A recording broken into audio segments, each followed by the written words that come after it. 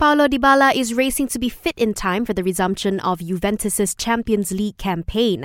This after Dybala suffered a thigh muscle injury in their 2-0 Serie A win over Sampdoria at the weekend, and Juve say his condition is being monitored daily. Dybala will definitely miss Juventus' final 2 league games against Cagliari on Thursday morning and Roma this weekend. Meanwhile, Juve will face Lyon in the last 16 second leg tie on August 8th. Man United's talks to sign Borrusia Dortmund attacker Jadon Sancho have reportedly hit a snag after United told the German club they will not meet the player's full asking price of £110 million. This after earlier reports said that Dortmund had rejected an initial bid of around £89 million.